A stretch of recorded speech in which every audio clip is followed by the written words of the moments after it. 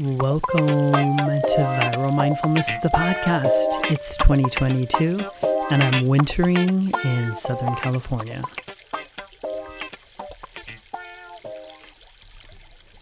Soul Sibling, hi, it's me. I've missed you. It's 2022. I am totally fine. I'm okay. I am midwintering. I have a pencil here in my hand, my left hand. Can you hear that on my desk? This is a Blackwing. Have you heard of the Blackwing pencils? Okay, just Google Blackwing pencils and then look up the Blackwing pencil website. I'm not kidding you. This is the coolest pencil. Now I have another pencil in my right hand and they're both white. One has a blue eraser. The other one has a white eraser. So you should check it out. Blackwing, as in the color black and the wings on my back. So I wanted to tell you today about midwintering. I don't know when I'm going to touch spring. I will definitely let you know because I am preparing a concert and a recital. I have been practicing regularly. I've decided that I love the word button. I like to say button, my belly button. And the other one is extraordinary. So if you just say extraordinary, it's great. Oh my gosh, that's extraordinary. Extraordinary. I mean, it's such a great word. All right, midwintering. I came home from the holidays. Wait, is it already February 14th? Right, exactly. Let me just read to you how I feel. I was listening to a woman on a podcast and she said this, quote, "I've had a rough few months. The baseline is grief. I'm not showing up the same way I normally do, and I'm okay." That is, end quote. That is exactly how I feel. She also added, she's sober and in recovery, has been for 30 years. And she says that her sobriety and her recovery have created an emotional weight-bearing structure. Her sobriety and recovery have established an emotional weight-bearing structure. Through that process, she's become anti-fragile. Her name is Nadia Bolz-Weber. So good. Really resonates with me. I made a commitment coming into 2022 that I would not obsess about resolutions, that I would not choose a word, that I would not have goals. I'm pretty clear at this point in my life on my project list, on the things that I'm working on, the things that are of value to me. And so it's really a matter of just going through the list one by one and setting up all the pieces. Being away for the holidays, I ended up getting COVID for the first time. It was the Omicron variant, and I wasn't super sick at all. Lasted about 6 days. Coming home to Southern California in January, it became really clear that emotionally I'm in a space of winter and that the best thing I could do would be to winter. Now it's middle February and it's midwinter. I'm not really sure when I'm going to touch spring. It's not going to be related to the calendar. It's going to be me giving myself permission to take charge of, to surrender and to allow for this time of reset, rest, rejuvenation. The only thing I am doing with my project list is I'm really just looking at making some small changes to simplify Viral Mindfulness Academy, and to make sure that it really matches my values and where I really want to be for the next decade. And I so appreciate you being a part of this journey with me. And so I wanted to give to you today a couple of readings from this book about wintering.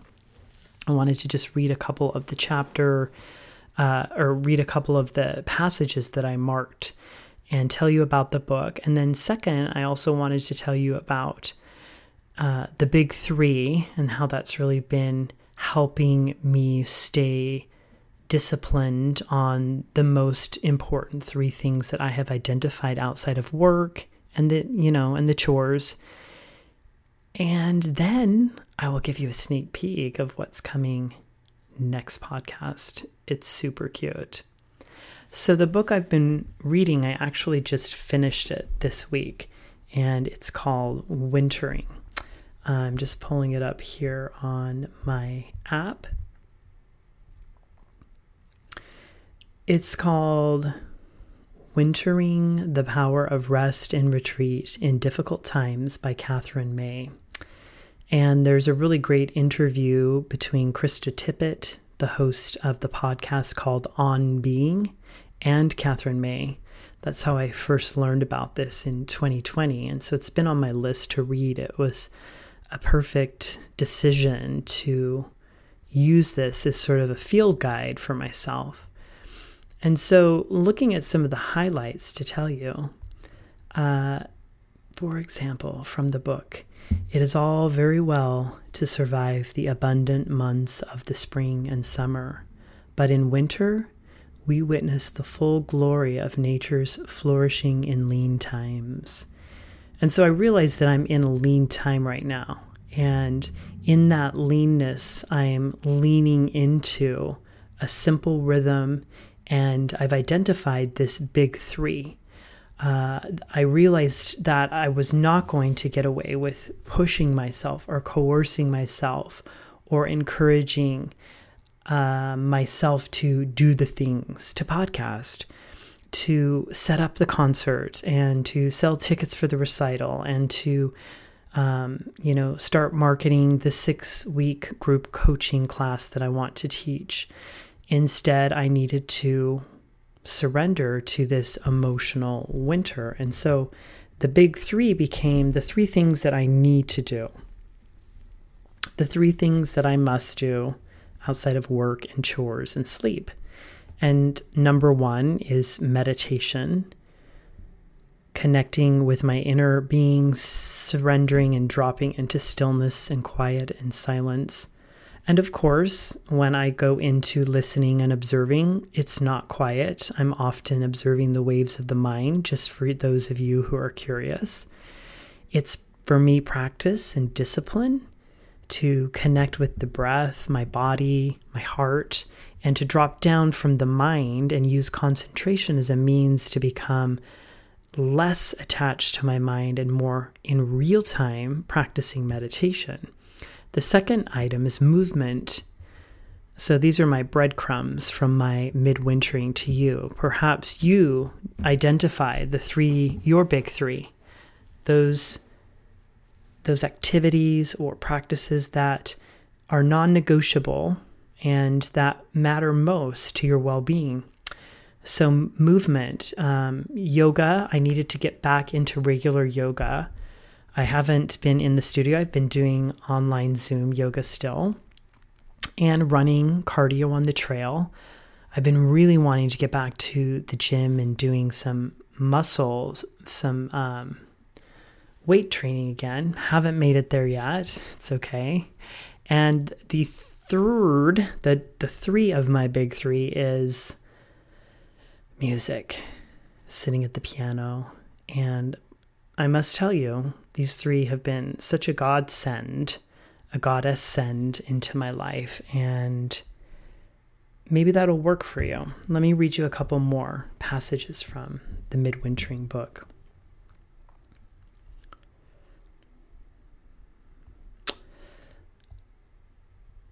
I had no idea how much quiet pleasures had retreated from my life while I was rushing around.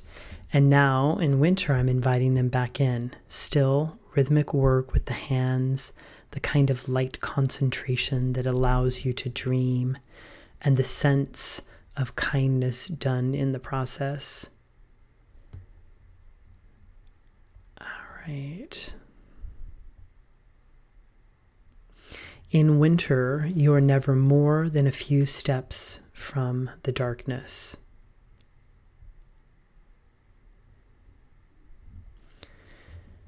That's what you learn in winter.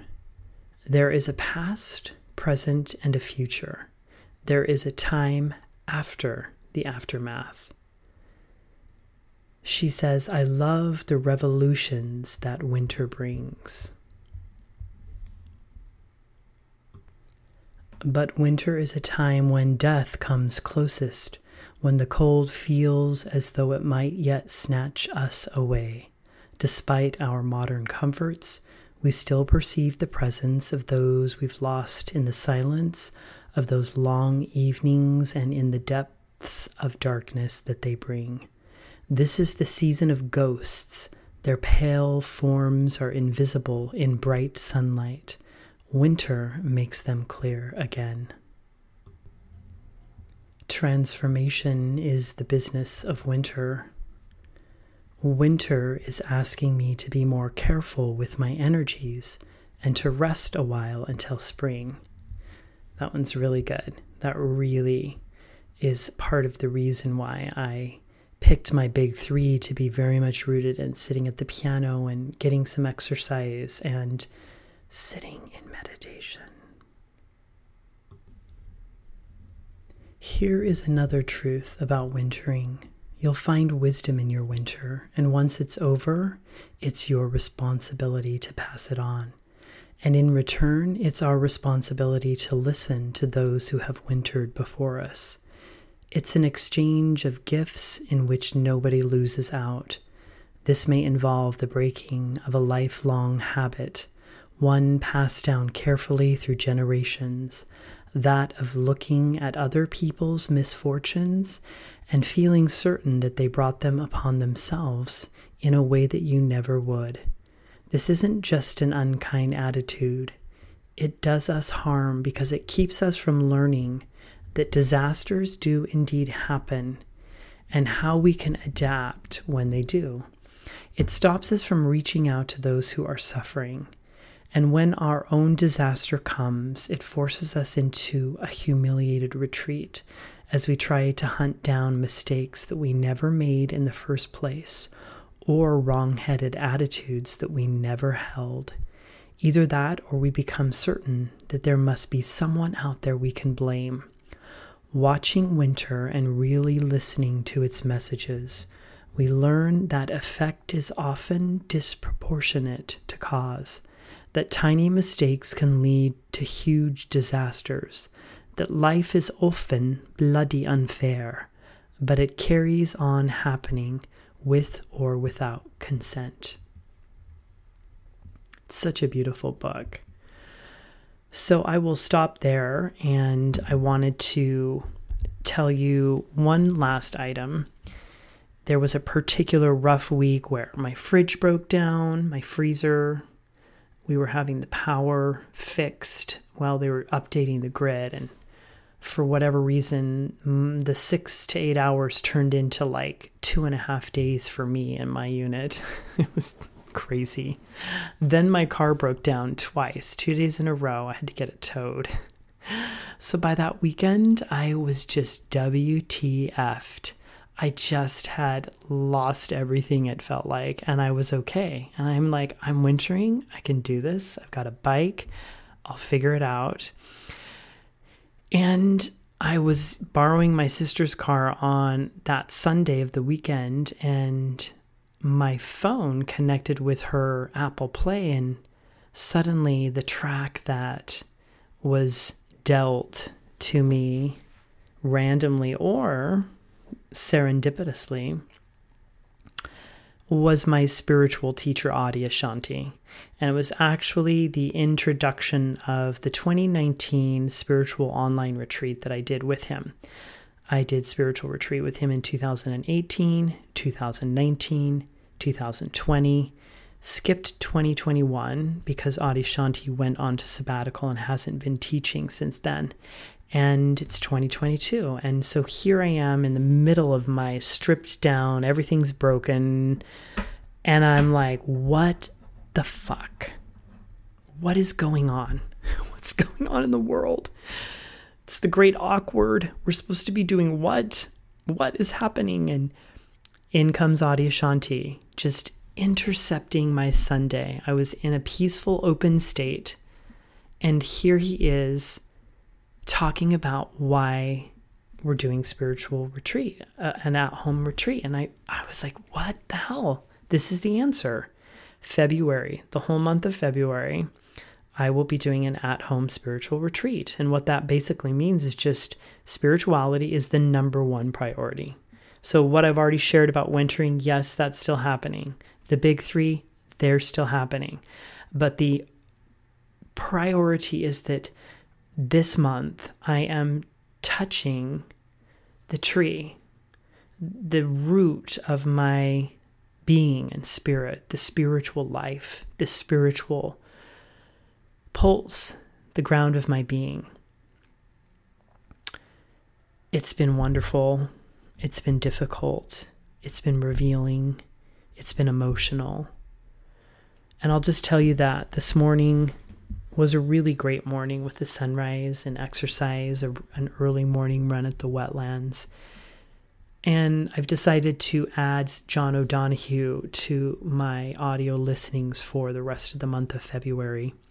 Poet and philosopher. I spent a couple years listening to these audio tracks, 60 plus hours, and his accent is gorgeous. And he said this morning, I took these notes that we're very obsessed in the modern world with spiritual programs. And he says, well, if there is a spiritual journey, it's really about 1/4 of an inch long. The spiritual journey is really just about coming into rhythm with your deeper nature and presence. You don't have to go way outside of yourself, he says, to come into real conversation with your soul and with the depth of the spiritual world. So I hope you're well. I will be in touch as soon as I can. And know that next time the podcast comes to your earbuds, that I'll be talking about the lullaby that I took to Harvey Rose in the fall. And I sang it to her for several weeks. And then when I returned for my holiday New Year's trip, she started singing it back to me, which just absolutely blew my mind. Because my intention was to take the lullaby to her and to teach her the power of holding a song. Oh, so I can't wait to share that whole audio recording with you next time here on the podcast. So here's a sneak peek of what's coming your way. Be well, soul sibling. I'll see you next time. Oh, dream maker, you heart breaker, wherever you're going, I'm going your way.